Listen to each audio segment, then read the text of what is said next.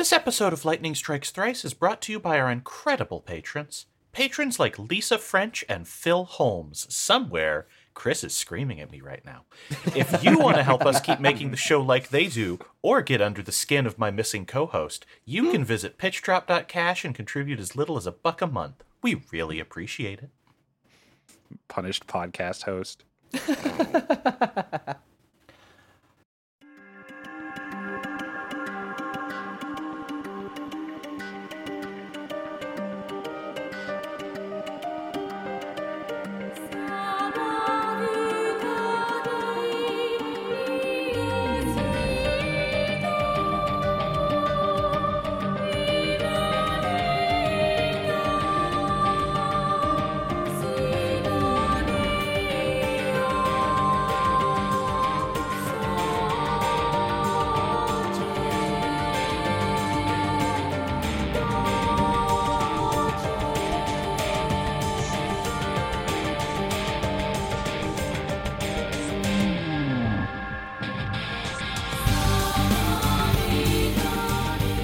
You are listening to Lightning Strikes Thrice, the JRPG Games Club podcast that weaponizes sibling rivalry for parental gains. This is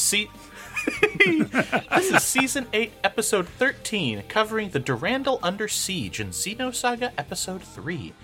I am your guest host, Sybil Arnett, and my pronouns are she, her. With me today is... Ryan Beatty, they, them. Matt Marcus, he, him. I just had the horrible realization of the whole, Negredo has his daddy inside him, literally. Ugh, I didn't think of it that way before, but now I can't unthink it. Great. Who's inside who is a question you should really be wondering about. Who wields Schindler's Fist? God. That is a very important question that I do not want to know the answer to. How about you tell me what happened last episode, then? Well, I can. Let's. Yeah, sure. Let's do that. So while he might be a scientific mastermind, Dr. Sellers was always second fiddle to Joachim Mizrahi, a fact he knew all too well. However, nobody in the galaxy was a bitchier queen than the disabled doctor, as evidenced by his remaining on board the tactical warship Merkaba, possibly fatally, just to lure the party to the core and dunk on them nonstop. He was like, oh, you didn't know your brother was Yuriev's clone body? Look who put the rube in Ruby dough. Fuck. Zing. Oh, that's so good. I wish he actually said that, though. I know. Okay. I wrote a whole routine thinking that I was going to be doing this. Aw, does baby want a Baba boss fight? Too bad, chumps. So then also Yuriev took over the Durandal violently, massacred basically the whole staff and the people who were living on board, and then shot poor Mary. Presumably, he wants the Zohar emulators to power up Omega. With our friends and family under siege, the Elsa's crew, on Junior's orders, prepare to board the Durandal and retake the ship, saving everyone heroically. But first, we get to go back to the UMN and do a bunch of side shit. Hooray! So, first thing we can do is go back to the Merkaba, where you can now unlock the big-ass mech-scale door to the core that was locked prior. And there are hints here that there was a little bit more planned for the warship at one point, because you have to go all the way back to the room where Sellers is in, and then you discover there that this whole area is massive, and you can explore through it freely. And there is a switch in the back that unlocks the mech half of the battleship. And back there, you'll gain the G Ignis 1 generator for the mech. Fun fact, I have no idea what is going on with this equipment line, because there is a G Ignis 1, a G Ignas 3, no 2, and one of those is probably a typo. And not a single one of them, and neither one of them will introduce new recipes to your cooking repertoire. This is the line of equipment that you order from AliExpress. Yeah. For what it's worth, I did dig into the game using the debug codes now that we're nearing endgame, and there's no V2 dummied out either. No clue. bizarre. Next up, if we head back to the cat testing ground, we can get segment address 10. Cosmos' Kapnar armor is contained within, and this is one of the best pieces of gear she'll get before endgame, because it's a few points of defense below what shops will sell soon, but has plus 10 strength and plus 40 break limit, which will last you a while. Damn. Yeah, that's good. Yeah. Definitely I have to worth say, the detour. yeah, the one thing I will say about the equipment in this game is that it starts to at least a little bit let you like gear up towards this build you're doing, especially for someone like Jin. Mm-hmm. Like, do you want to focus more on the evasion side, or get more defense and also more attack?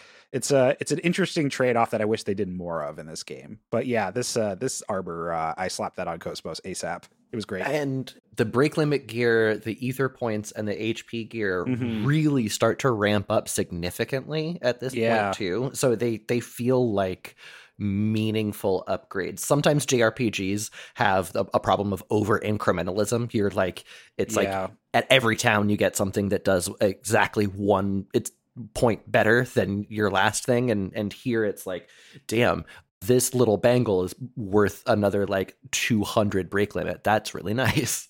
Oh yeah. It's funny too. Like, I was going through my items, going to sell stuff that I, not that I need that much money anymore because I have so much, but I did spend like almost all of it. But like some of those like story level items, like they are super valuable. Like, I think one of the early game ones that you get is like worth 50,000. Holy shit. Yeah, like or 25,000. Like, it was significantly more than literally anything in my inventory, and it's not even the one that has like extra boost to it. Yeah. Everything is about to fall apart with the economy because we are one dungeon away from the secret shop being accessible to us. Oh, and shit. The secret shop will literally allow you to buy stat up items, end game gear. Not all of it. There's a bunch of items that are just, there's one in the game, have fun picking who gets this. At this point, we are about to break into the build your character with whatever you want if you have the money. Yeah. Well, and it's super easy to get money because like every enemy at this point, every encounter at this point, I am getting a barter item back. And so it's so much faster to grind for money because so much stuff is sellable. A good trick, if you want to do that, put the Rare Plus item on someone in the party and just use the conveyor belt hallway on the Merkaba because it respawns enemies every time you walk in and out of it. Incredible. So that's really an easy funny. way to just up drops, sell everything, and repeat. Well, I've heard that some of the late game items are stupid expensive. Oh, yeah. Yeah, you are only doing the secret shop stuff, especially if you're buying stat ups, with a Game Shark or a lot of grinding. Because, again, the economic curve is screwed in this game. Yeah, I mean, I just kind of... Yeah, I guess that's the one place where it's not super balanced, right? Like, you have this hump where you can get way ahead and have a lot of money, and then the prices shoot up in the end game, and you just don't have enough money again.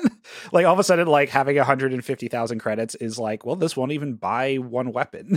It's wild. Thankfully, we won't need that for long because by the end of this episode, we can actually get end game weapons, final weapons for characters. Oh, Nice. sick. Yep.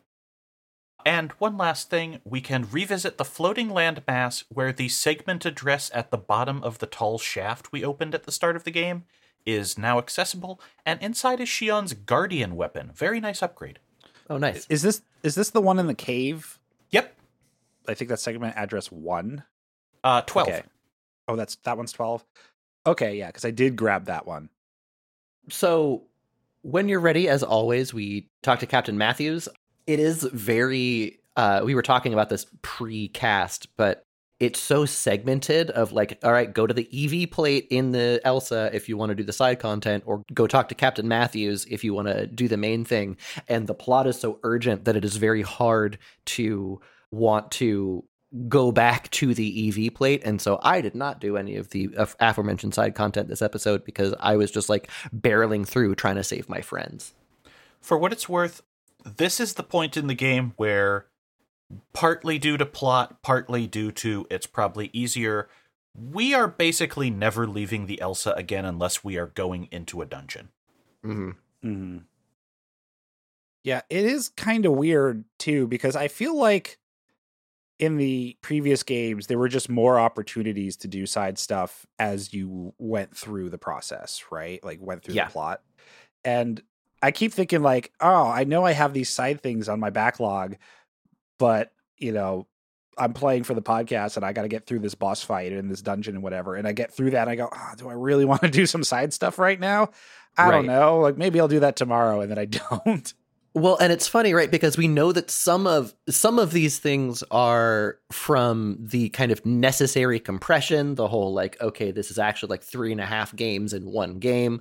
Okay, you know, they slashed the budget, and so they had to like get it in. And then also we know that there was intentional streamlining during the design process on top of that because they wanted to make it a smoother experience. And so like the two of them working in concert makes it feel now very modal, with the Elsa basically being, you know, your conduit between main plot and side content. Well, yeah, it's not like in the last game where you're bopping around Second Miltia, you know, for plot reasons, you know, back and forth, and then so you see the NPCs and you talk to them, and other things are happening and all that. Yeah. As of this episode, there's no foundation to walk around. There's no longer a Second Miltia. Right. Yeah. Like the foundation really wasn't there at all. Like that was a huge part of the second game. Yeah. Mm-hmm. Yeah. Now, well, it's like, what is it? Like 70% of Federation planets have been destroyed or swallowed by this point. Whew. Yeah. Okay. An unknown amount of Foundation survivors exist. Mm-hmm. It's possible it's as low as 5. God.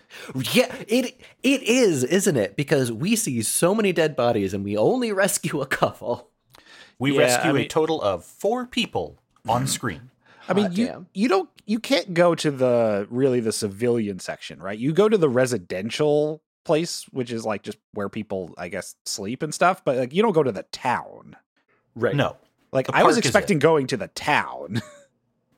So there is a real quick cutscene of our entrance with Omega playing defense, but of course, this is the Elsa, and it's fucking Tony, Hammer, and Captain Matthews. And so, of course, the Elsa's nimble enough to just like dodge its big laser and get the party to the ship. Like he kind of surfs it. Mm-hmm. Yep. Yeah, it's not a super clean entrance. Junior says that he'll apologize to Guinan later, but we're getting in if we have to rip out the damn walls, as the Elsa blasts a hole in the side of the ship to dock at. There was a really good line in here where Tony's like, "Where do you want me to stick this ship?" Yeah. No, that's on Abel's arc. Oh, that's on Abel's arc? Okay. That's later. Yeah, all right. We'll get to that later, but great line. Mm-hmm. So, yeah, unfortunately, as we kind of mentioned, we come in on just corpses, nothing but corpses, tons of dead Foundation staff.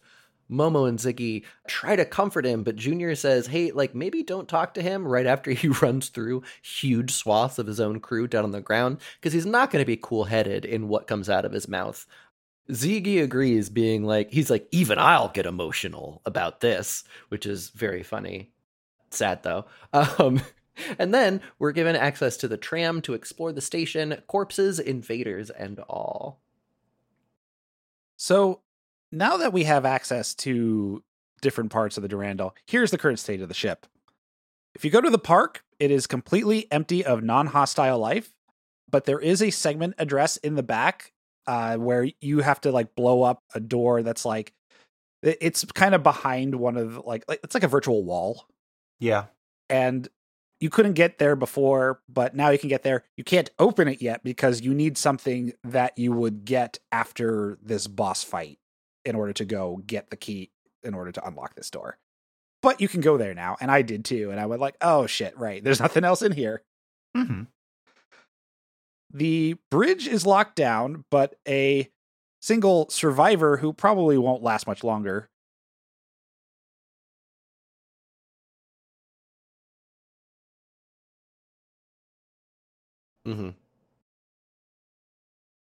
It's basically the entirety of this dungeon. Yeah.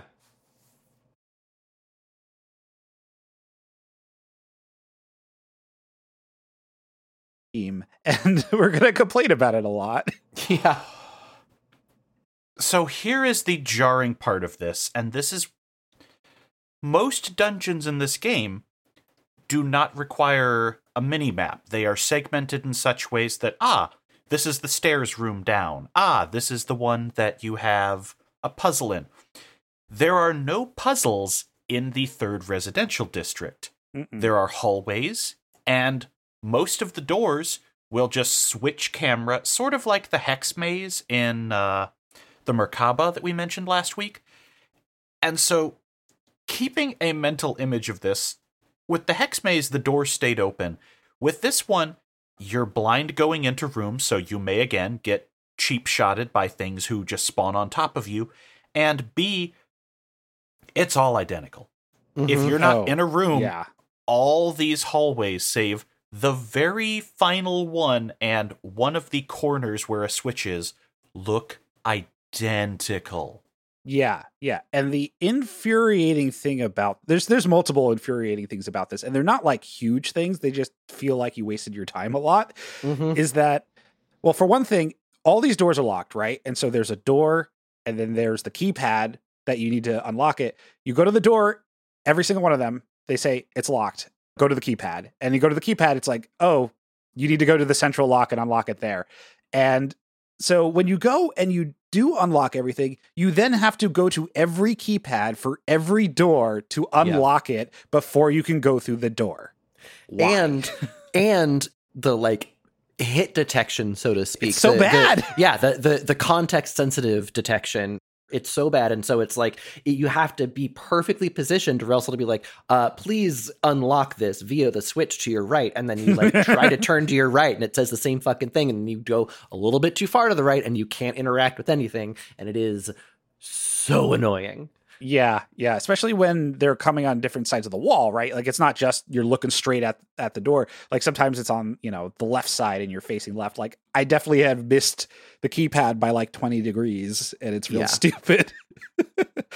So I think that one thing that they do that is a minor boon here, a minor blessing, is that they zoom the camera way out. And so like you have a decent enough view of the hallways. The rooms are zoomed way in. Mm-hmm. Yeah.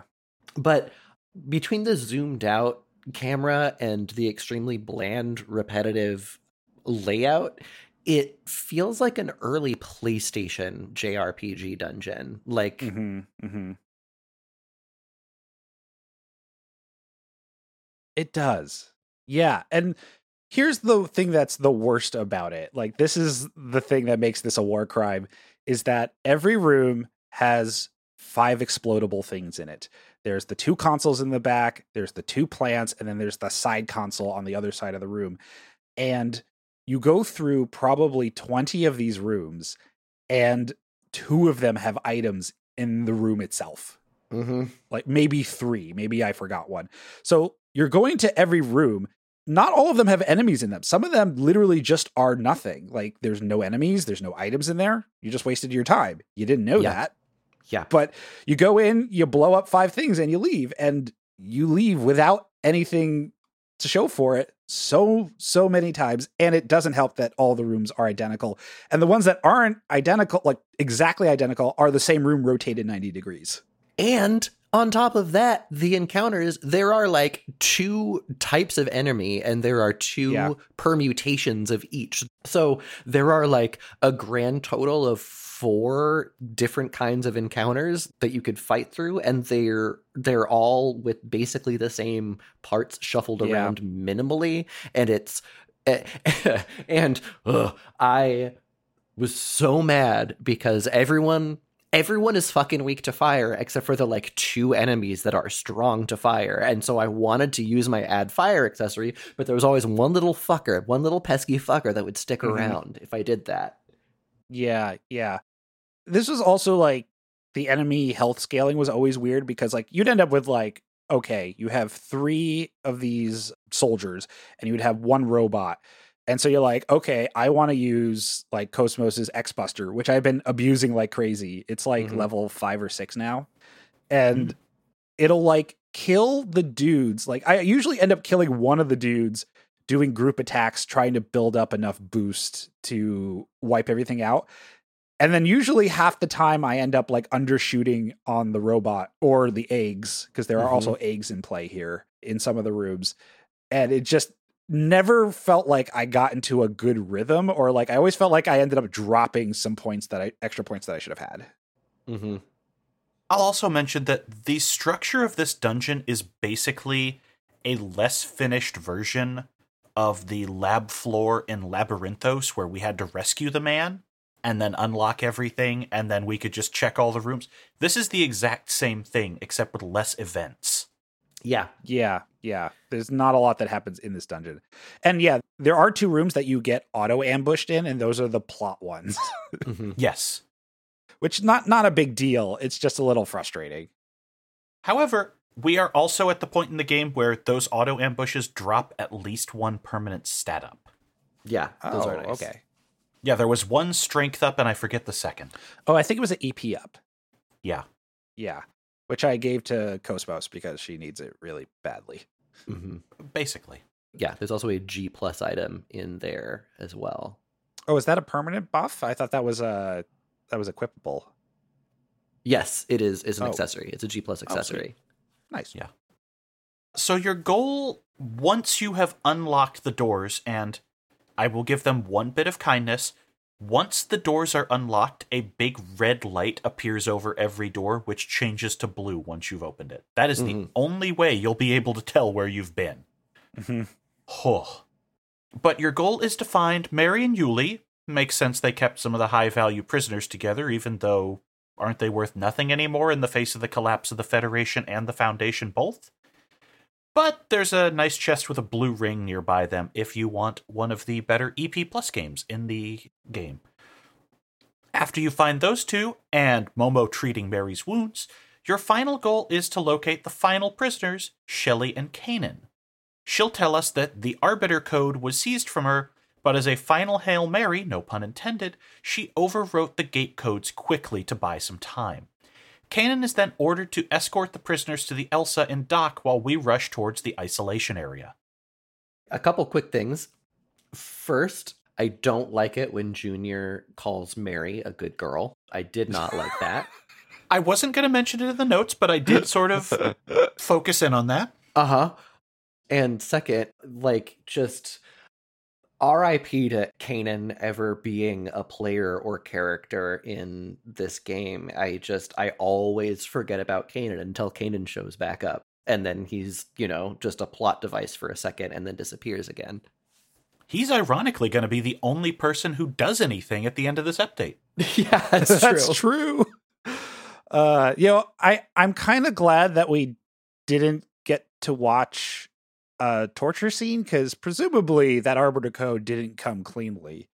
And it was like hinted at that, oh yeah, I'm going to torture you for the code. But also it just makes that whole bit feel like there's just not enough weight to it, because like you have all this tension and then she just goes, yeah, they have it. And that's it. It's all like she doesn't feel shook up by whatever happened. And Shelley seems totally fine, even though she's gut shot. It's weird. Mary was. Well, sorry, Mary. Sorry, yes, Mary. But like they had, yeah, you're right. But they had someone tending to their wounds, and then Momo stitches up Shelley on top of that. Yeah. It just never felt that Shelley seemed in pain at all. Oh, like even when she first got shot. That may be a voice acting thing instead of a writing or directing thing, because this is a weird phrase to come out of my mouth, but my Shelley felt like she was in pain. Oh, you mean in the Japanese? Yeah, in the undub. Yeah, gotcha. That makes sense. Yeah. The English like dub is very much just like, Mary's normal like Southern drawl Tennessee voice is just completely the same in the scenes when she's supposed to be probably in a fair bit of pain. Yeah, she's in a bed, and that's the only difference between her and any other prisoner. Yeah, plus there's obviously no blood that I could see. Nope. I like to presume, just because of the absolute bonkers nature of Yuriev's chief enforcer, that Citrine just gave titty twisters until they finally got the codes. Aw. Don't want to imagine that. All right, you're not going to do it? I'll use my anti-Rubido technique. Friction burn! But when we finally break off from this, we can go to the isolation area, which is abandoned, all security disabled, and doors opening on approach. Only one piece of opposition remains between us and Yuriev, number 668, Citrine. Yeah, so apparently, despite Chaos and Junior knowing each other for ages at this point, Chaos just never knew about Citrine. Like, they never met, Junior never mentioned her. That's a little weird. Probably because she was a retcon. Like, yeah, that would do it. But also, like, I feel like Junior here also is like, oh, yeah, that's right. I should know that I'd be able to call, like, sense where Guinan is, right? Like, there's just so much about the Junior side of things that feels like they forgot something, and then they have to treat it like it's new information when it's like, the character should know this. It's also really funny to think that Junior has just never called Citrine in 15 years. I know. Yeah. Especially because his whole deal is, like, the trauma of feeling disconnected from his kin, right? And he's got a living family member who's still around, and he just never picked up the phone. The psychic phone either. I really wish Citrine had been more of a character. It's funny because, you know, we were just complaining about, like, Junior's arc being a victim of Shion getting so much focus in Xenosaga episode 3, and then all of a sudden we've got Junior story content, and I'm happy about that. And, you know, he gets emotional, so there's, like, some good emotional shit in there, but also, like you mentioned, there are just a lot of band-aids over holes from his feeling so disconnected.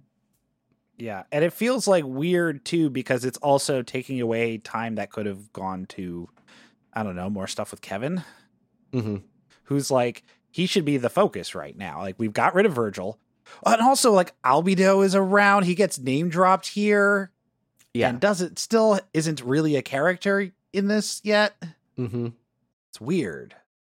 So, yeah, Citrine, like we mentioned, she's pretty cool with the party. Does some small talk, says something about comrades, you know, willing to catch up. And Junior's like, yeah, so Dad's in the room behind you, right? And because Citrine is an absolute daddy's girl, she does not take too kindly to the idea that Junior and his friends are going to interfere. He's like, the fate of the universe is at stake. And Citrine is like, have you forgotten our mission? It was to destroy Udu. It doesn't matter what happens to the universe as long as we accomplish that. And the way that she speaks, she feels like she is very accepting of her being a tool and a weapon. And after the boss fight that we have with her, we kind of understand why, because of how Yuriev talks.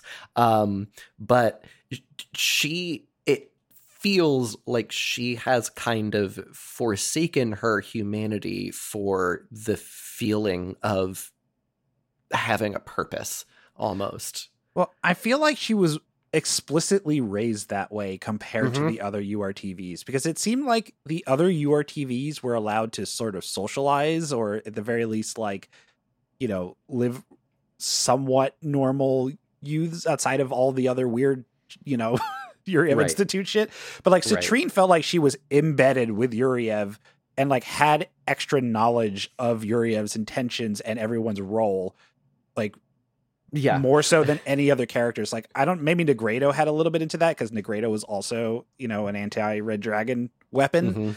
But like, it seemed like Citrine specifically was way closer to Yuriev. And so like her whole identity is tied up in that. Right. So because of this conflict, she sours on the whole conversation despite Junior's pleas, and she's like, I have one more power, the ability to destroy the Red Dragon, just like Negredo. Do you think that you can defeat me? And with that taunt, now comes the boss battle. The very underwhelming boss battle. Before we get into that, I will remind you that part of why Citrine feels so weird is that, reminder, in the last game, we had an explicit mention making female URTVs is harder. And so when they had a success, especially something on the level of Citrine, she was kept back partly for safety, partly because they kind of were trying to prep a breeding program with the female URTVs. Oh, yeah. That was part of it. I forgot about that. Fucking Yuriev. So and like gross. she knew that too. Like she said so herself, right? God, Yep. Yeah. So it wasn't like she knew that she was going to be part of this breeding plan. Like I said, she was embedded into this God, thing. imagine being indoctrinated by your abusive dad into believing that you're nothing more than a tool, and one of your uses as a tool is to have children. That's extremely fucked. That is extremely fucked. Yeah.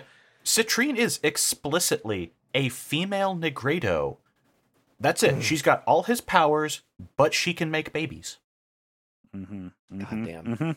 And somehow is also like a real kick-ass fighter, but maybe that's just training. I mean, we haven't seen Negredo do anything, really. Especially since he's gotten, Yuriev? Yeah. Yeah. Yuriev. Datified. He got Norded. Dimitri'd. He got daddied. Anyway, the Citrine boss fight. So first things first, she has one of the rare SP Plus accessories in the game. Be sure to steal it. It's called the Crescent Moon. It took me 6 tries to do it, but I did it. So the thing is, Citrine is resistant to fire, which should not be shocking to you at all, but she is vulnerable to beam. So Cosmos, Shios, and Momo are excellent here, and you would definitely want to still like have Momo in the mix, even though she may be on the more fragile side. But I actually gave her the ring that gives her plus 1500 HP, so she basically has the same HP as everyone else, and she's been pretty solid since then. Okay. So I've been upgrading Junior on his offensive magic path instead of his gunslinger path, and so he had beam 3, beam bullet 3 or whatever it's called on his Beam ether bolt. spell. Yeah, beam bolt. Thank you. And so he like, it's so funny because you would like, you would expect him thematically to not be that great against Citrine because she is designed to kill him, but he ended up being a beast because of the magic upgrade path. That's really interesting. I was surprised here that we didn't start the battle with Junior as a forced party member. It's happened once in the past that I can recall, like in Xenosaga 2, there was the second fight with Margulis where Jin, he had left the party and then he comes back and then he's in the fight. Like, I expected that sort of thing to happen with Junior, and it didn't. And I kind of wish it did. Like, I kind of wish you had to have Junior forced into your party for this entire fight. I think it would have made it like thematically stronger and would have made it mechanically more interesting, because then maybe it breaks up your party comp that you're used to. From memory, there are only 2 more fights that are going to do that in the game, and I think a large part of that is that the experience curve is kind of wonky from here, and there's no way to guarantee you used a character enough to make them survivable. I feel like the only way, given the way the share works, like, yeah, you're going to have characters that if you don't use them, they'll be behind because they're not getting the extra bonuses from finishing strikes. So there's like a 10 to 15% that they're kind of missing out on all the time. But at the same time, like, as long as you're spending the skill points, they should all be viable. I guess you also have to buy their equipment, because if you don't upgrade their equipment, they're also going to be statistically really behind. But I mean, I would have been fine, even though I have not used Junior since probably the second dungeon, and he would have been fine in this fight. Anyway, Citrine is a human type opponent, so Ziggy and Xion are excellent for ratcheting up their break gauge. And she's got 3 major tricks up her sleeve. The first being Mystique.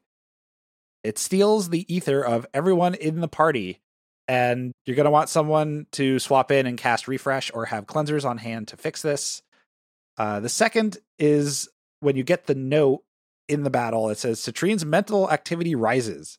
This means she's preparing Shritiniast's Wave, which is an all-party attack, which is guaranteed to break your full party unless you've really built a high-spec, like, break resist, like, break level characters.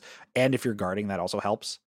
But you just need to defend and heal up after that just to make sure no one dies.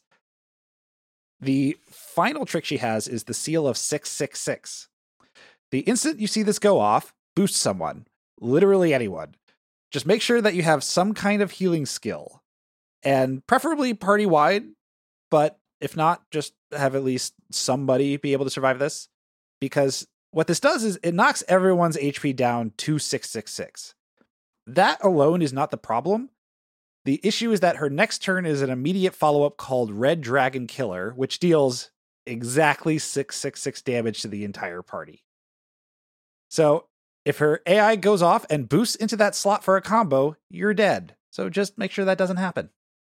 Okay, so I have not consulted any guides or anything to verify this. So this is purely anecdotal. But because I kept Junior in my party, I noticed that Citrine did not do nearly as many of her tricks as I saw other people complaining about, because she spent most of her time just doing the double rod attack at Junior. She only hit me with Citriniot's wave once, and I did happen to have Ziggy with a break limit plus 150 accessory on, and so he was able to withstand the storm. But like, I don't know if you keep Junior in your party, Citrine focuses on him and maybe doesn't trigger her other stuff as much, but it sure felt like it. Seal goes off somewhere around 15 to 20% health remaining on her, so it's possible to skip past it. Yeah, so I did see Seal. She just only did the wave one time and only did Mystique one time, and every other thing that she did was just the physical attack. Mm-hmm. Yeah, I don't remember seeing Red Dragon Killer. Maybe I did and I forgot, or maybe I got sealed once. I got waved twice, which was kind of annoying. But, I didn't end up feeling really pressured to heal a lot. Yeah. Even when I got broken, she didn't have as strong of a follow-up like Virgil did. Like, I felt Virgil had a much more threatening set of moves compared to Citrine here. Yeah, but also I did absolutely boost when she did the Seal of 666, just because it feels scary. Yeah, it's spooky. I've had her AI wipe me before. Oh, that Really? would suck. That would That's suck so funny. bad. Yes. Yeah.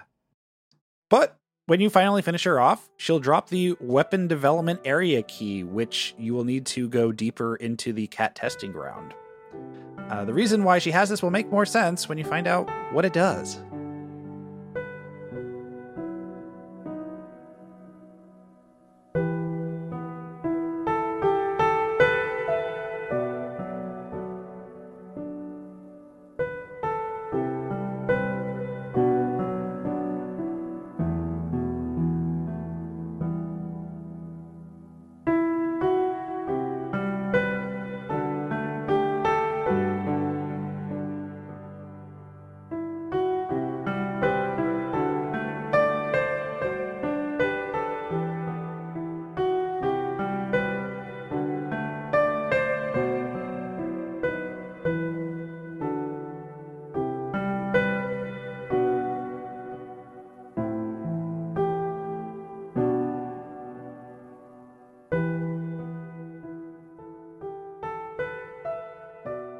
So as the battle ends, a wounded Citrine will ask why the hell Rubido keeps outliving all the other URTVs. And Junior just goes, "It's because I have a promise to keep," like he's Naruto. And Citrine, being Citrine, just hears this, and her final words are, "Ah, you're still haunted by that woman's shadow.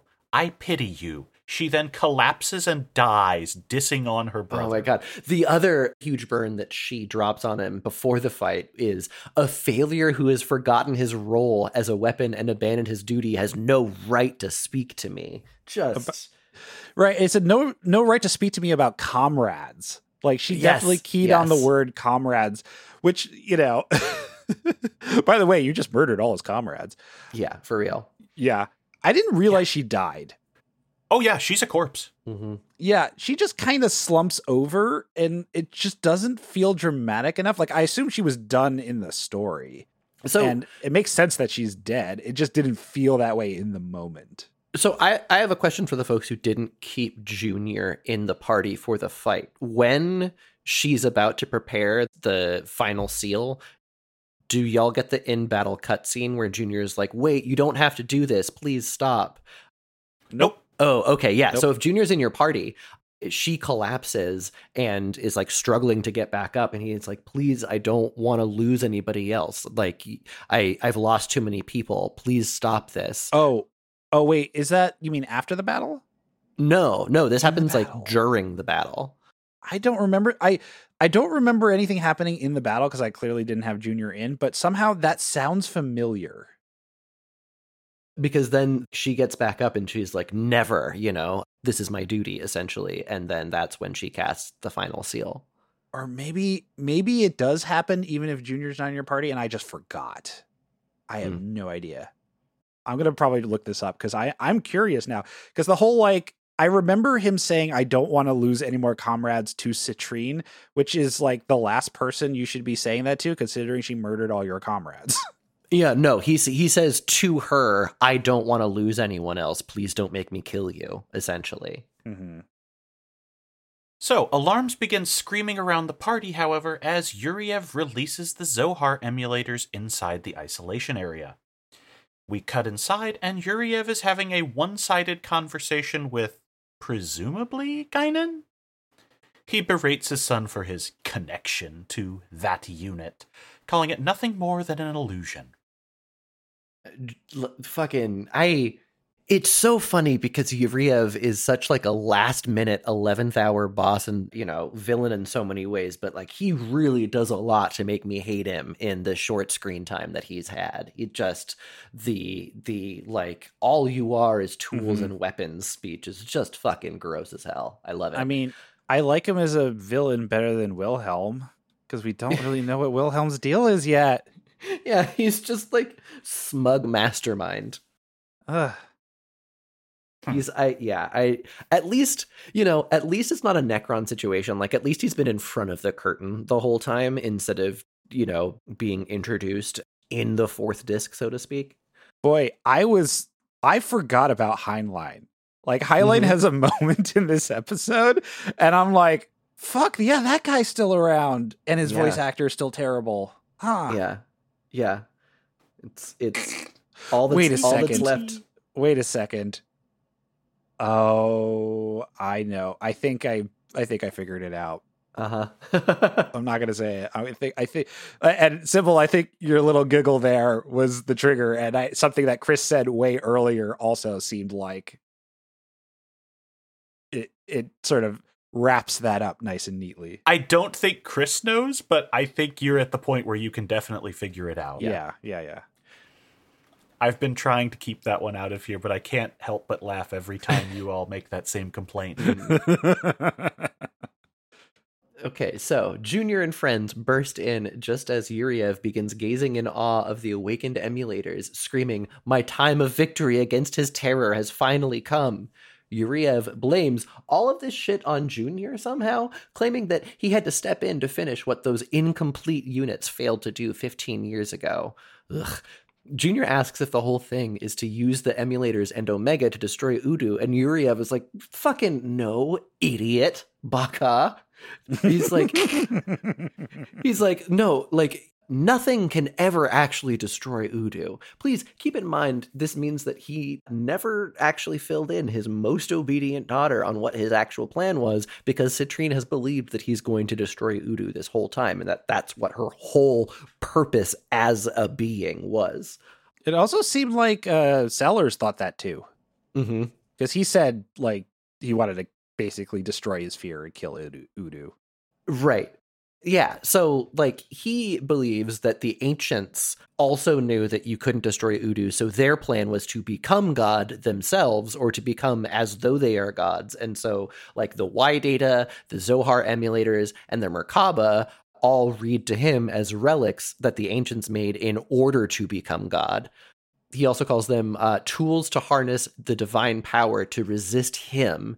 And what is so bonkers about this is how much the backing track, how much the music in this cutscene sounds like the Nier Automata music when all of those robots start saying, "We shall become as gods, we shall become as gods." Like, Yeah. the timbre of the women vocals is just like, it is the Nier Automata timbre. It's incredible. Yeah, before you said anything, I was already planning as an editing note to drop in the Nier Automata, like cut that in every time someone says "become as gods," just because I thought that was funny. But you're right. I'm not going to drop it into the episode because that song is the one we've been using for the intro for the whole season. I think it's called Gottsib, which probably means something related to God because German. Seems likely. I did not actually translate it. Yeah, but it's actually one of the more interesting songs on the whole soundtrack, at least the soundtrack that you get on the CD, because it does kind of sound like choral Evanescence a little bit. It kind of has a My Immortal vibe. Okay. Kind of. Anyway, it's one of the more interesting arrangements on the soundtrack because a lot of it, unfortunately, is like remixes of earlier songs or, callbacks and stuff. Not a lot of really original pieces, except if you're talking like in the incidental music, which is not on the soundtrack. But he goes on, he says, "You see, Udu is a god of this dimension. If, in fact, God cannot be destroyed, then we shall be the ones to become gods ourselves." And then Yuria proceeds to walk backwards out of the room, firing 2 shots into the computer terminals to prevent a shutdown. And like nobody moves while this happens. He's just like, yep, I'm just going to make this super easy for myself. And then he leaves like a baller saying, "Farewell, my son. Remember your great father." God, I have to say, you can advance the more still frame cutscenes, the lower budget cutscenes. You advance the text yourself, but these movies you can't. And so I looked away from the screen for a second and looked back. And because I'm playing with the Japanese voice track, I rely on the subtitles. And because I only saw it out of the corner of my eye, I really thought the subtitle here said, "You must remember the great Hitler." And I was just like, where the fuck did that come from? This is not Gundam, Ryan. Yeah, right? Boy, that definitely puts a different spin on this entire thing. Yeah, I'm so glad that you called out what he actually said in the notes, because I had in my notes, did that motherfucker just say the great Hitler? Fuck, do I have That's to make more that of the a episode seller's art? move. I think I have to make that the episode art. That's you go with God with that. I'm not. Maybe not. That might be too much. Yeah. That's probably a little spicier than we want. Uh-huh. Yeah, I mean, the last time we went that spicy, we did great numbers, but it was Right. probably all Q Yeah. people. Yeah, Jewish space laser. I remember that time. Oh yeah. Yeah, like still today it has like the most number of downloads by at least 50%, by like a margin of 50%. So fucked up. Yeah, like we just like not that long ago, we just finally crossed 1,000 downloads for an episode that wasn't that episode. That episode has been like 1,500 for a while. Oh my Like God. ridiculous. How does it But- feel to be cited as an expert for your people? I wasn't even on that episode. I wasn't there that's for what that makes season. Funnier. Shit. And it's all like Kabbalah stuff, which I really don't know anything about, but whatever. I think I just found out, or I just realized that Merkaba is also a frickin' Kabbalistic reference, and I just didn't realize that before, and I didn't even think Yeah. about it. I'm like, oh, that's just a weird word. No, that's also a Kabbalistic thing. Yeah, it's a Jewish, or I think that I want to say we talked about this in the season that you weren't on, but I believe that Merkaba was like a parallel school of Jewish mysticism at some point as well. Mm-hmm. So, yeah. Dabbling in that pool for cool names is what the JRPGs of this era love to do. Yeah, I woke up in another world with separate types of Jews. You know, not gonna lie, I had not heard of the Mizrahim before I played Xenosaga 1. So when I saw the name Mizrahi, I'm like, oh, that's an interesting name, but it just didn't connect. And then I found out later, oh no, that's like the third major ethnic group of Jews. And I'm like, oh shit, of course it is. I always thought of the fashion designer, which makes me feel like a tool a little bit. You're It's funny. fine. Don't worry about it. Look, until you make a house of Gucci, that you are perfectly fine with fashion. Look, you know what? I'm going to tell on myself real quick. The reason why I discovered this Merkaba thing is that I was actually looking up Judaica jewelry. And then I went to this one site that had like, you know, real sort of out there spiritual spacey stuff and a lot of Kabbalistic stuff. And that's like for like a pendant was like, oh, this is a Merkaba pendant. And I'm like, oh shit, of course. That's how I literally found it. So like no shade here. All right. But anyway, Momo confirms that they can't do anything to halt his instructions that he put into the computer before he shot them. So they're completely locked out. And that's when the ship begins piloting a course. The Durandal is now flying itself straight into the core of Abel's Ark. And with no ability to stop it, the party retreats to the Elsa and flees.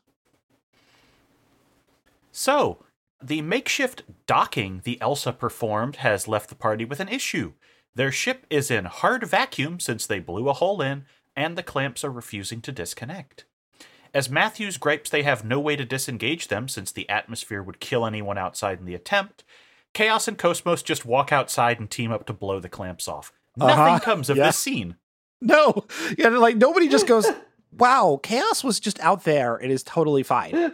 It's so Like funny. it was notable. I thought Cosmos was going to do it alone. When I saw Chaos there, I'm like, and then it didn't really go anywhere.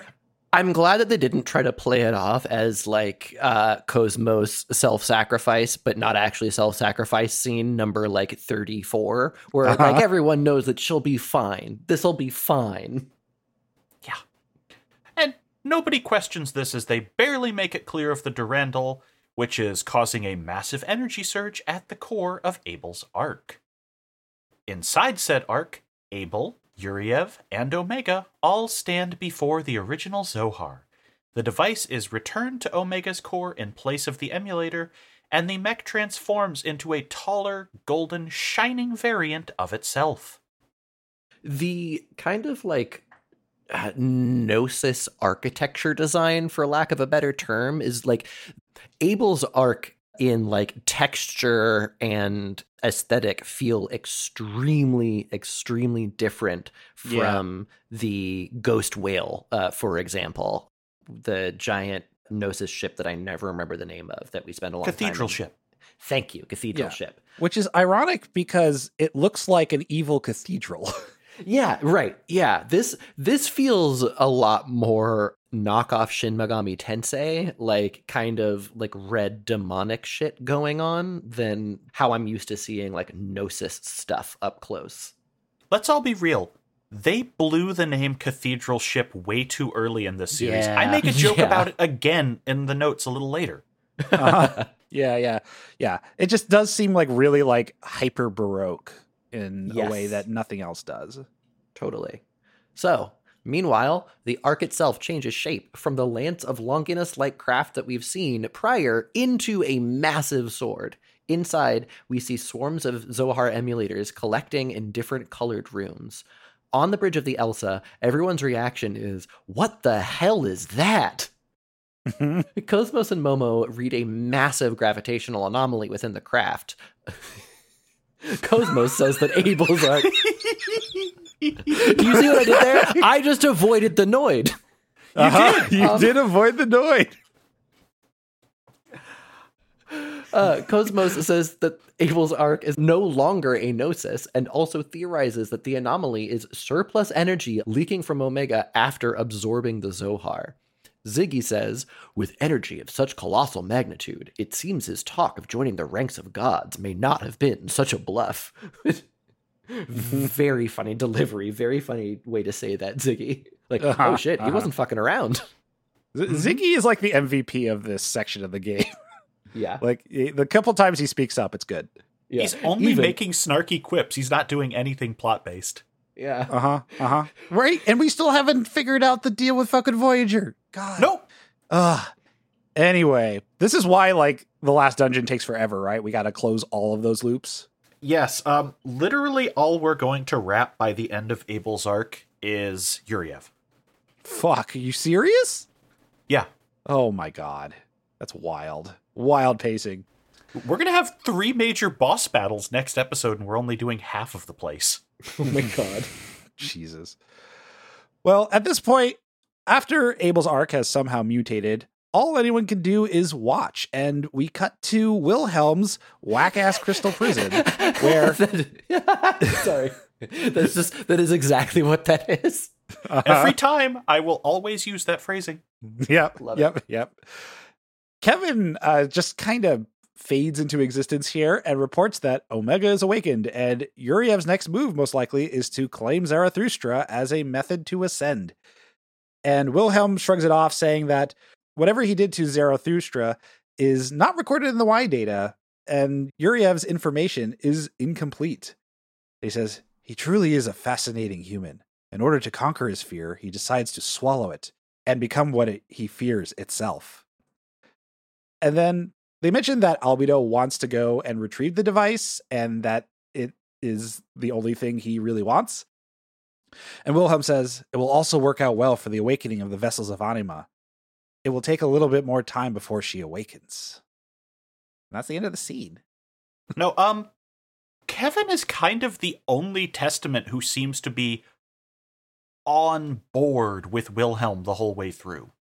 Mm-hmm. Yeah, I don't know. I mean, Albedo's been kind of kept behind a curtain since he turned into a Testament. Fine, we can hold that till later. But I never understood what's Voyager's motivation here. My man wants to be the net prophet. Yeah. Yeah, it's okay. His motivation is made incredibly clear if you experience Pied Piper, in any way. Yeah, I feel like we talked about it, and yet I still feel like I just forgot because that was like 4 or 5 months ago when we talked about it.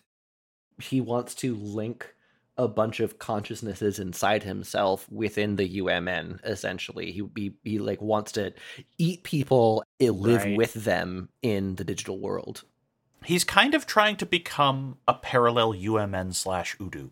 Yeah. But is that something that would be accomplished by going with Wilhelm's goals? Is the question. Wilhelm gives him the access and the power that he wants to. It's like, I feel like at this point, Voyager thinks that he's using Wilhelm for his Testament status and not just merely serving him, even though it seems like Wilhelm knows how to keep him in line, basically. Okay, yeah, I'm kind of expecting a top 10 anime betrayals moment where Voyager tries to turn on Wilhelm and gets owned.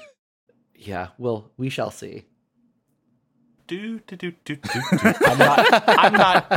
not even going to say anything. I'm actually double checking my memory right now. I'm pretty sure it's stupider than that. Oh no. Great. Yep. Can't wait. Where is he at? By the way, I did appreciate the Cosmic NTR reference. Wait. Do we just... Okay, there we go. I had to find where the hell the actual showdown with him was. Okay, cool. Yeah, it's gonna be very near the end of the game. He is the fourth to last boss. Oh my god. So yeah, he'll be in that final chunk where we're breaking the final dungeon apart. I remember that final stretch being just revelation, boss, revelation, boss, revelation, boss. Oh yeah, if you think this dungeon is unfinished. Yeah. At least Abel isn't sitting in a chair with a spotlight on him narrating what the dungeon is like. He literally just was. We saw him in a pilot's chair getting a spotlight of the Zohar shown on him. Oh my god. Of a subtle hint that, oh hey, we're in disc 2 of Xenogears territory, y'all. Look. Oh yeah. It's a... Fuck. Hell, if anything, the dungeon we just finished is basically as unfinished as the undersea research lab in Gears. Yeah, that totally, yes. Gray corridors. Mm-hmm. Oh, thank God there's no platforming dungeons in this game with random encounters. Like, Boy. There aren't random encounters, and also there's no platforming. A God, plus both sides. When I heard that for the first time, my jaw dropped. Like, not just the thing where you can get into a battle mid-jump, and then after the battle, you just plummet immediately down, and then there's a huge tower you gotta, like... Tower of Babel. Yeah. That's the most infamous one in the game. Yeah. That's so stupid. That is so stupid. To the point that most of us learned how a PS1's loading worked to circumvent it. Yeah, or you just trigger a battle before every jump, just to be sure. Oh no, you pop the fucking lid so it can't load a fight. Oh, that's right. Yeah, you can't really do that on a PS2, though. No, you can't. Not recommended. Or a PS3. Because I have it digitally on PS3. So yeah, you also don't even get the loading sound as a warning on the PS3. No, right, exactly. Yeah, I'd have to do it like either just fucking YOLO it or just like, run around until I trigger a battle and then jump. God. Anyway, next up we go to the cathedral ship. No, not that one. Or that one. Or that one. With Margulis. He proudly reports to Heinlein that his men have sunk 70% of the Federation fleet in the combat and asks for the order to assault Abel's Ark. And Heinlein's response is, I don't recall telling you to move the fleet in the first place, dog. Fucking God. I'm glad that there are still some bad dads. We've had 2 dads redeemed in Xenosaga so far. I'm glad that there are still some bad dads out there. Good fucking news. We're not redeeming Yuriev. Yeah, no.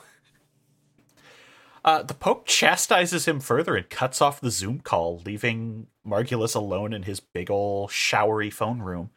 And even Pellegrini is starting to wonder what the plan is, but she's also still devoted enough to call Margulis a heretic for questioning the orders this far when he's like, I don't trust that guy. God damn it, Pellegrini. My favorite part of this is that Pellegrini knows Margulis has betrayed one pope before. Why would you not expect that he would be the kind of person to do that twice when he sees signs? Yeah, I don't know. Pellegrini feels a little too one note. I kind of wish they did more with her.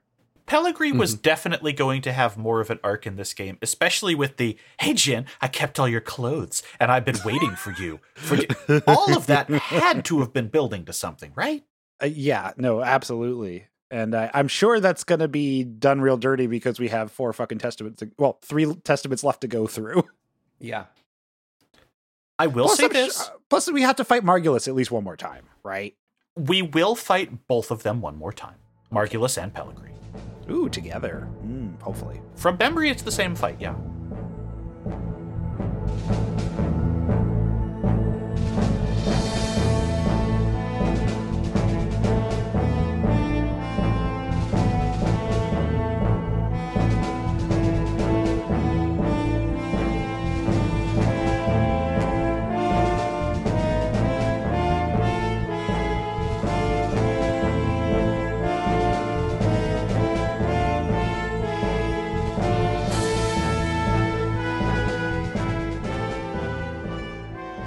So, finally we return to the bridge of the Elsa. Matthew says, how are we even supposed to get close to that thing? But come on, it's y'all, it's the Elsa. Tony also, little bit of a hater, little bit of a doubter. He's like, we don't even know what the inside of it looks like. What part am I supposed to stick this ship into? Best line of the episode. There it is. Kanan suggests that they try thinking this out, and this is Doctus's cue to pop up on the view screen and return to the plot for the first time in 12 hours. I had almost the exact same line in my notes too. Just like, oh, hey, welcome back. It's, because it's like, welcome back to the Junior plot line. Oh, hey, welcome back, Doctus. Everybody's getting back together. I love that her reappearance is, Jin, same expression you always have. God, yeah, she's such a jerk. I love her. I wish she was more of a character too. Like, I mean, again, the problem when you have spent like half your game in a mini world where only the characters who are present can be there. Because last episode, I think I said, like, where the fuck is Doctus? What happened to her? Yeah. And there she is. But I am appreciating that she makes the most of her screen time by just like being a dick, getting shit done, and then getting out. Dunks, plot, dunks, bye. I wish she would. I wish she just wouldn't call Realians like Realian, right? Like she does that specifically because of Kanan. Okay, fine, but like she's not a bitch to Momo. She isn't. I mean, I'm sure Kanan deserves it, but still. Well, it's because Kanan is running a secret vector-developed program to hunt down testaments. Well, isn't that exactly what we want here? No, to hunt down people to become testaments. Oh, to become testament, right? The Lemegeton thing, right? Project Kanan. Kanan is so weird because like he's essentially a non-character who's kind of our ally, but we've known that he's been like a central part of all of the bad shit that's happening too, and like in some ways he's kind of like a mirror to Chaos, who we know is going to factor incredibly importantly into the story, but just fucking hasn't yet, essentially. Like has been nibbling at the corners and the margins of this thing, and no one mentions like, hey, these two who just show up or are just part of our party, like, what the fuck? Like, what's their deal? No one says that. Standing on the roof of the ship going, Wilhelm, what are you doing? Yeah. So Scientia, being an anti-UMN organization, has developed ways to do things by subverting or ignoring the UMN, and so Doctus lays out the plan. You don't have to fight your way inside the Ark if you just gate out inside of the massive monster. Doctus has sent along the organization's program for overriding a gate's destination and suggests that they discover where in the ship they need to go by having Rubido track down Negredo's body. Literally all our party has done for this plan is just the very fact that Junior may be a homing beacon, nothing else. And so we're going to spend time chasing after Rubido's abusive dad once again next episode. And that's the end of the plot, but there's more side shit you can do because Hackhock's World 5 is open, and if you go through this, you get Junior's ultimate weapon, the Vaquero. Unlocking it now will make him one of the probably the most potent attacker for a little while, but again, I'm still not going to use Junior because I don't really care for him that much. But if you've cleared World 5, this unlocks World 6, and if you could take that on, you get the Braveheart accessory, which is also a game changer if you get it this early. What Plus does it 3 do? boost. Oh shit, yeah. Yes. Whoever you put it on, plus 3 boost. Wow. Yeah, I was waiting for the boost gauge to really ramp up.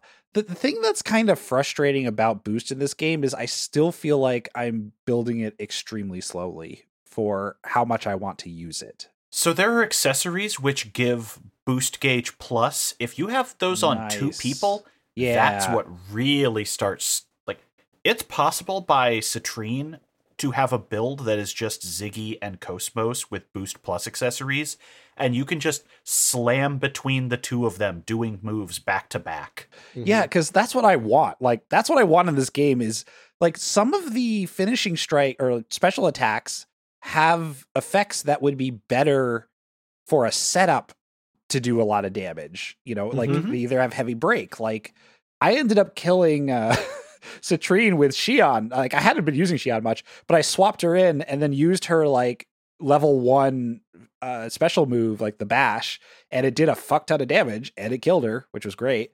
And I got the extra points. But like, I think I also remember Chaos's builds a lot of extra boost too, or sorry, a lot of extra break. And it's like, if I only have 2 to 3 boosts, and maybe if I'm patient, I'll get up to 4, you know, you're saving that because you want to get the extra stats. Like, you try to be very judicious with it, especially when it's a one-on-one boss, right? Like, if it's a group fight, you could build boost faster. Yes. Mm-hmm. But, you know, on a one-on-one boss fight with Citrine, it took me a long time to get like another 2 boost. So I would love those boost plus accessories right now. Mm-hmm. Just because I was already playing around in debug mode, I figured I'd slot this in here. There are 2.5 dummied out worlds of Hackox in this game. They're legitimately all complete. They have names, commentary, hints. Straight up, there's just 2 whole extra courses of Hackox. That's wild. It's so weird. Yeah, they are World X, Mysteries, Hidden World 1, and World Z, Give Up, Hidden World 2. Since you have to be playing around with debug mode to find this, it unlocks a third world system stage, which has the little stage characters walk around on for selection, just a bunch of testing levels. One is just simply called Null, which, hey, guess what that does? There's, a lot of stuff. It's so clear that we are coming to the point of the game where features had to be lopped off with a machete to get this out the door. Mm-hmm. If you are in this mode, you will also find out that edit mode, A, can have a higher cap on what you can do with it raised, so you can make bigger levels, and B, there's a password functionality that's in this, which is made to trade things, but if you try and activate it, even in debug mode, you just get the message, sorry, the password function was abolished. Abolished? Whoa. Abolished. That's so funny. I can actually show you a screenshot of this right now.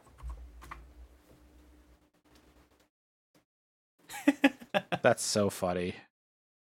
Yeah. So, like I said, there's a whole bunch more under this. I didn't actually find video of this on YouTube. I might have to record this later just to show off these stages. Because, nobody else seemed to have messed around with this. Probably because this is a hella obscure JRPG that not a lot of people are digging into with a Game Shark to find a bunch of missing content.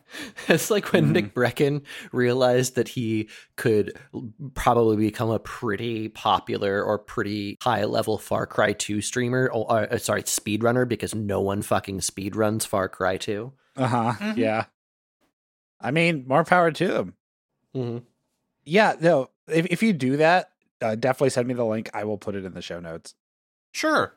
And also, I will say, remember how you said there was the one mission where you forgot you could run, and so you were trying to perfectly time? Yeah. There's a mission based around that. It's X10 Golf. Oh, no. Well, hopefully it's better designed so that it's not, like, absolutely miserable to do that with, but that's really funny. Mm-hmm. Yeah. The final 2 worlds are just very, okay, you better have figured out your mechanics by now. Definitely the one that I love most is Evil Presence, Z2. Okay. I have not dug into these. Maybe I will. And if you can use a Game Shark, then you can unlock debug mode. Oh, Game Shark. I do not have a Game Shark for my PS2. Gotcha. Well. I'll just watch the video about it. Yeah. And while we're here, we now possess the key to the optional super boss, Omega Universitas, thanks to Citrine's corpse. Is anyone else going to fight this, or should I just dump this into next week's notes? I do not think I'm going to fight this. I was planning to fight it, and I just didn't. Because I actually went down to that level because I was doing a sweep of the segment addresses, and I was like, oh, I heard there's this section that I haven't been to. So I went all the way there, and they said, you don't have the key for this. And I go, fuck. Like, that's one thing about the way the extra content stuff works in, I guess, all of the Xenosaga games, is that it often is buried pretty deep into a level. And it doesn't take that much time to like either, just absolutely body every fight you get into on the way there or just avoid them.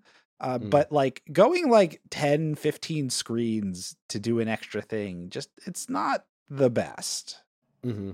Like there really should have been like, okay, at the very beginning of the cat testing grounds, you can like, they added something where like, oh, you can take, the tram or whatever. You could take the little car and go directly to where this is.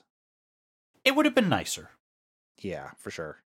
Because a lot of the other segment addresses are like pretty early in the dungeons. So it's not that bad. This one in particular is kind of rough. Then I will hold off on this until we finish Abel's arc, because that is basically the most you get in terms of post-game, here you are, get ready for end game. That's the part where you guys are most likely to be able to survive a fight with this. Okay, because I was about to go do that. And if I'm only at level like 37, 38. Unless you've been min-maxing, you're going to get rocked. Yeah, then no. What about, do you think I could take on Darker Day Kaiser now? You possibly could. Okay. I was going to save that for a similar time period, just because I figure that's when everyone's going to do a sweep of any content they want. But yeah, we have both optional super bosses open now. Yeah. Like, is there another opportunity? Like, when's the next opportunity to actually go back into the UMN after this? After Abel's arc is the point. I forget if we can leave Abraxas after we get there. Maybe. But I think the last time we can really do a bunch of UMN stuff is post Abel's arc, pre-Abraxas. Cool. Okay. Mictum. I'm sorry, it's Mictum now. Yes, Mictum. Fucking. Wasn't it Mictum and then got changed to Abraxas and now we're changing it back to Mictum? I forget which way it goes. They're both the same fucking place. I mean, yeah, no, seriously. Do we have any party chat? No, I'm still spreading everybody out pretty equally and just like swapping people when I feel like it. And the difficulty curve of this game means that the last couple of bosses that we've faced have felt more like it's been a battle of attrition with extremely high HP than it has been engaging my tactical brain as much. So, I'm just kind of using whoever. Yeah, I'm stuck mostly to Momo, Cosmos, and Jin, unless I have like a very specific need. Like for Citrine, I brought in Ziggy to do the chokes. I brought in Xion so that we had two characters casting Beam Bolt 3, trying to do as much damage as possible. And then like swapping in, somebody else here and there just in case. But yeah, it's been pretty smooth. The one thing is I find I kind of wish I had more utility out of Jin, because I feel like the way I built him as the dodge tank, he basically does a couple, like I just do Raging Sea a lot. And then otherwise I just attack things unless I decide to use him as my sentinel for a turn. I just kind of wish heat worked more frequently than it only works once, right? Like once you cast heat, you get attacked once and then heat goes away, right? I think it's 3 turns. That's weird because I swear every time I've done that, it literally has worked one time. Like I cast heat, I boost a turn, I use guard, and then I get one attack, and then the heat symbol is gone, and then the next attack is like a party wide. Like that seems to be a pretty regular thing that I see. But I only tend to do that in boss battles, so I don't know. So, for what it's worth, we do have, because I always keep one of these in reserve, a database entry of the week. I have 2 candidates this week chosen from the organizations file. Do you want a Blade Runner reference, or yet another case of how does Dmitry Yuriev have a job? The second one. Second one. Okay. The CPC, or the Communication Promotion Committee, is a subgroup of the Federation Parliament, dedicated to the administration and the promotion of the UMN and the communications industry. Okay, they're the FCC. Originally, it was part of the Public Safety Commission. However, Dmitry Yuriev, who would later serve as the new committee's representative, proposed that it be split off. Yuriev used his authority to form the fictitious Descendants of Nestorius terrorist group and place assorted pressures on forces within the Federation Parliament that opposed his power. The Communication Promotion Committee also held close connections with the Federal Police Information and Communications sector. The verbal clout wielded by its representative had a major influence on the structure of the police themselves. This fact was likely aided by the committee's history as a splinter group from the Public Safety Commission. Wow. Wow. For what it's worth, the Blade Runner reference is simply the company that developed a business around producing artificial and synthetic animals, the Nexus series. Oh, okay. Fantastic. Yeah. Turns out you still have to buy artificial pets to do anything because nobody breeds anymore. Mm-hmm. Thanks, Abe. Oh, well, there you go. Yeah. The second X in Darling in the Franxx stands for Xenosaga. Oh. Look, if only they took Darling in the Franxx seriously.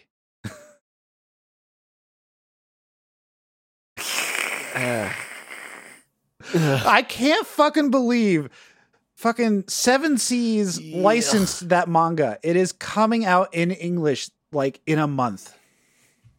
It's so stupid.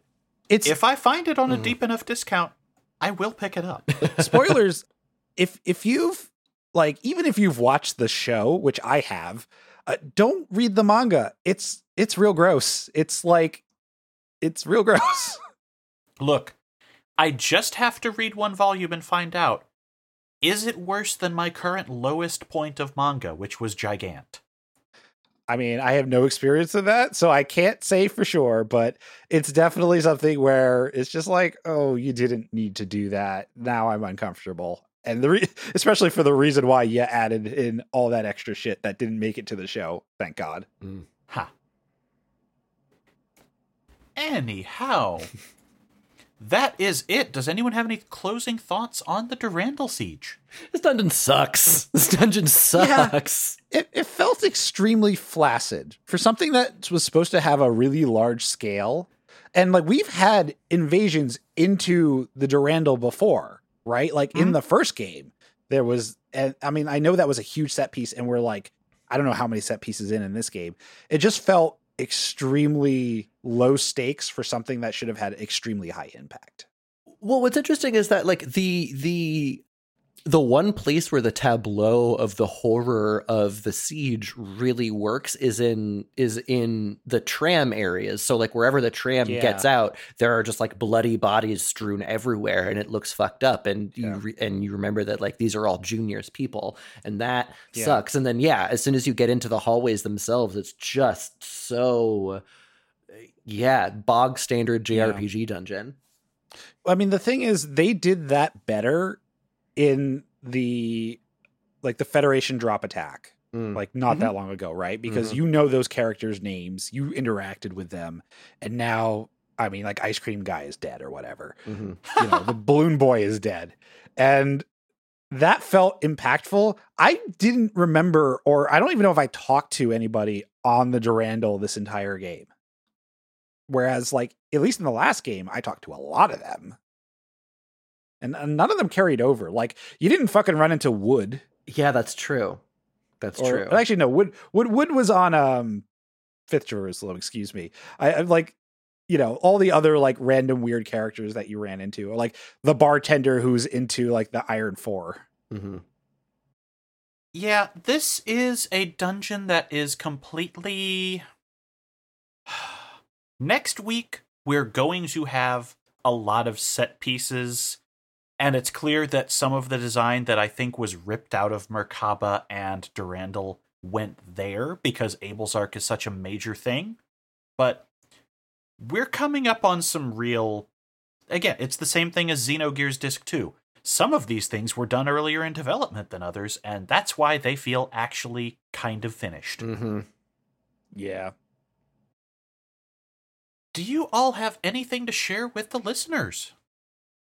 Right. So listen to the other shows on the network. The other two that I'm involved with are Boku no Stop, the free and premium version for patron backers. The free version, we are wrapping up Monster. Hooray.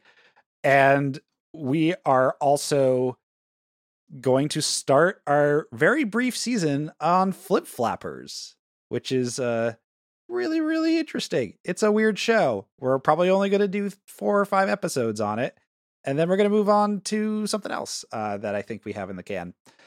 Yep. For the other show, if you're paying us, you can listen to us talk about Jujutsu Kaisen, which has been absolutely fantastic. This season of Boku no Stop Premium has been just absolutely hilarious. Like, that show has just been really wild this season. It's been a lot of fun. You can find my extracurricular activities, including other podcasts, writing, and more, at hellscaper.com. You can listen to our prodigal co-host Chris and I's podcast Icons and Icons by visiting our Patreon at pitchdrop.cash and kicking in as little as $1 a month. It is this podcast, but about Final Fantasy XIV. We are getting ready to record our first episode on the Hildebrand side quests, which are some of the most fun that I can have watching a Final Fantasy XIV cutscene. So we're into some good shit right now. Nice. And that's all until next time, when we'll be talking about the Abel's Arc Dive, clearing the red, blue, and green quadrants before we break. See you around. Goodbye. See ya.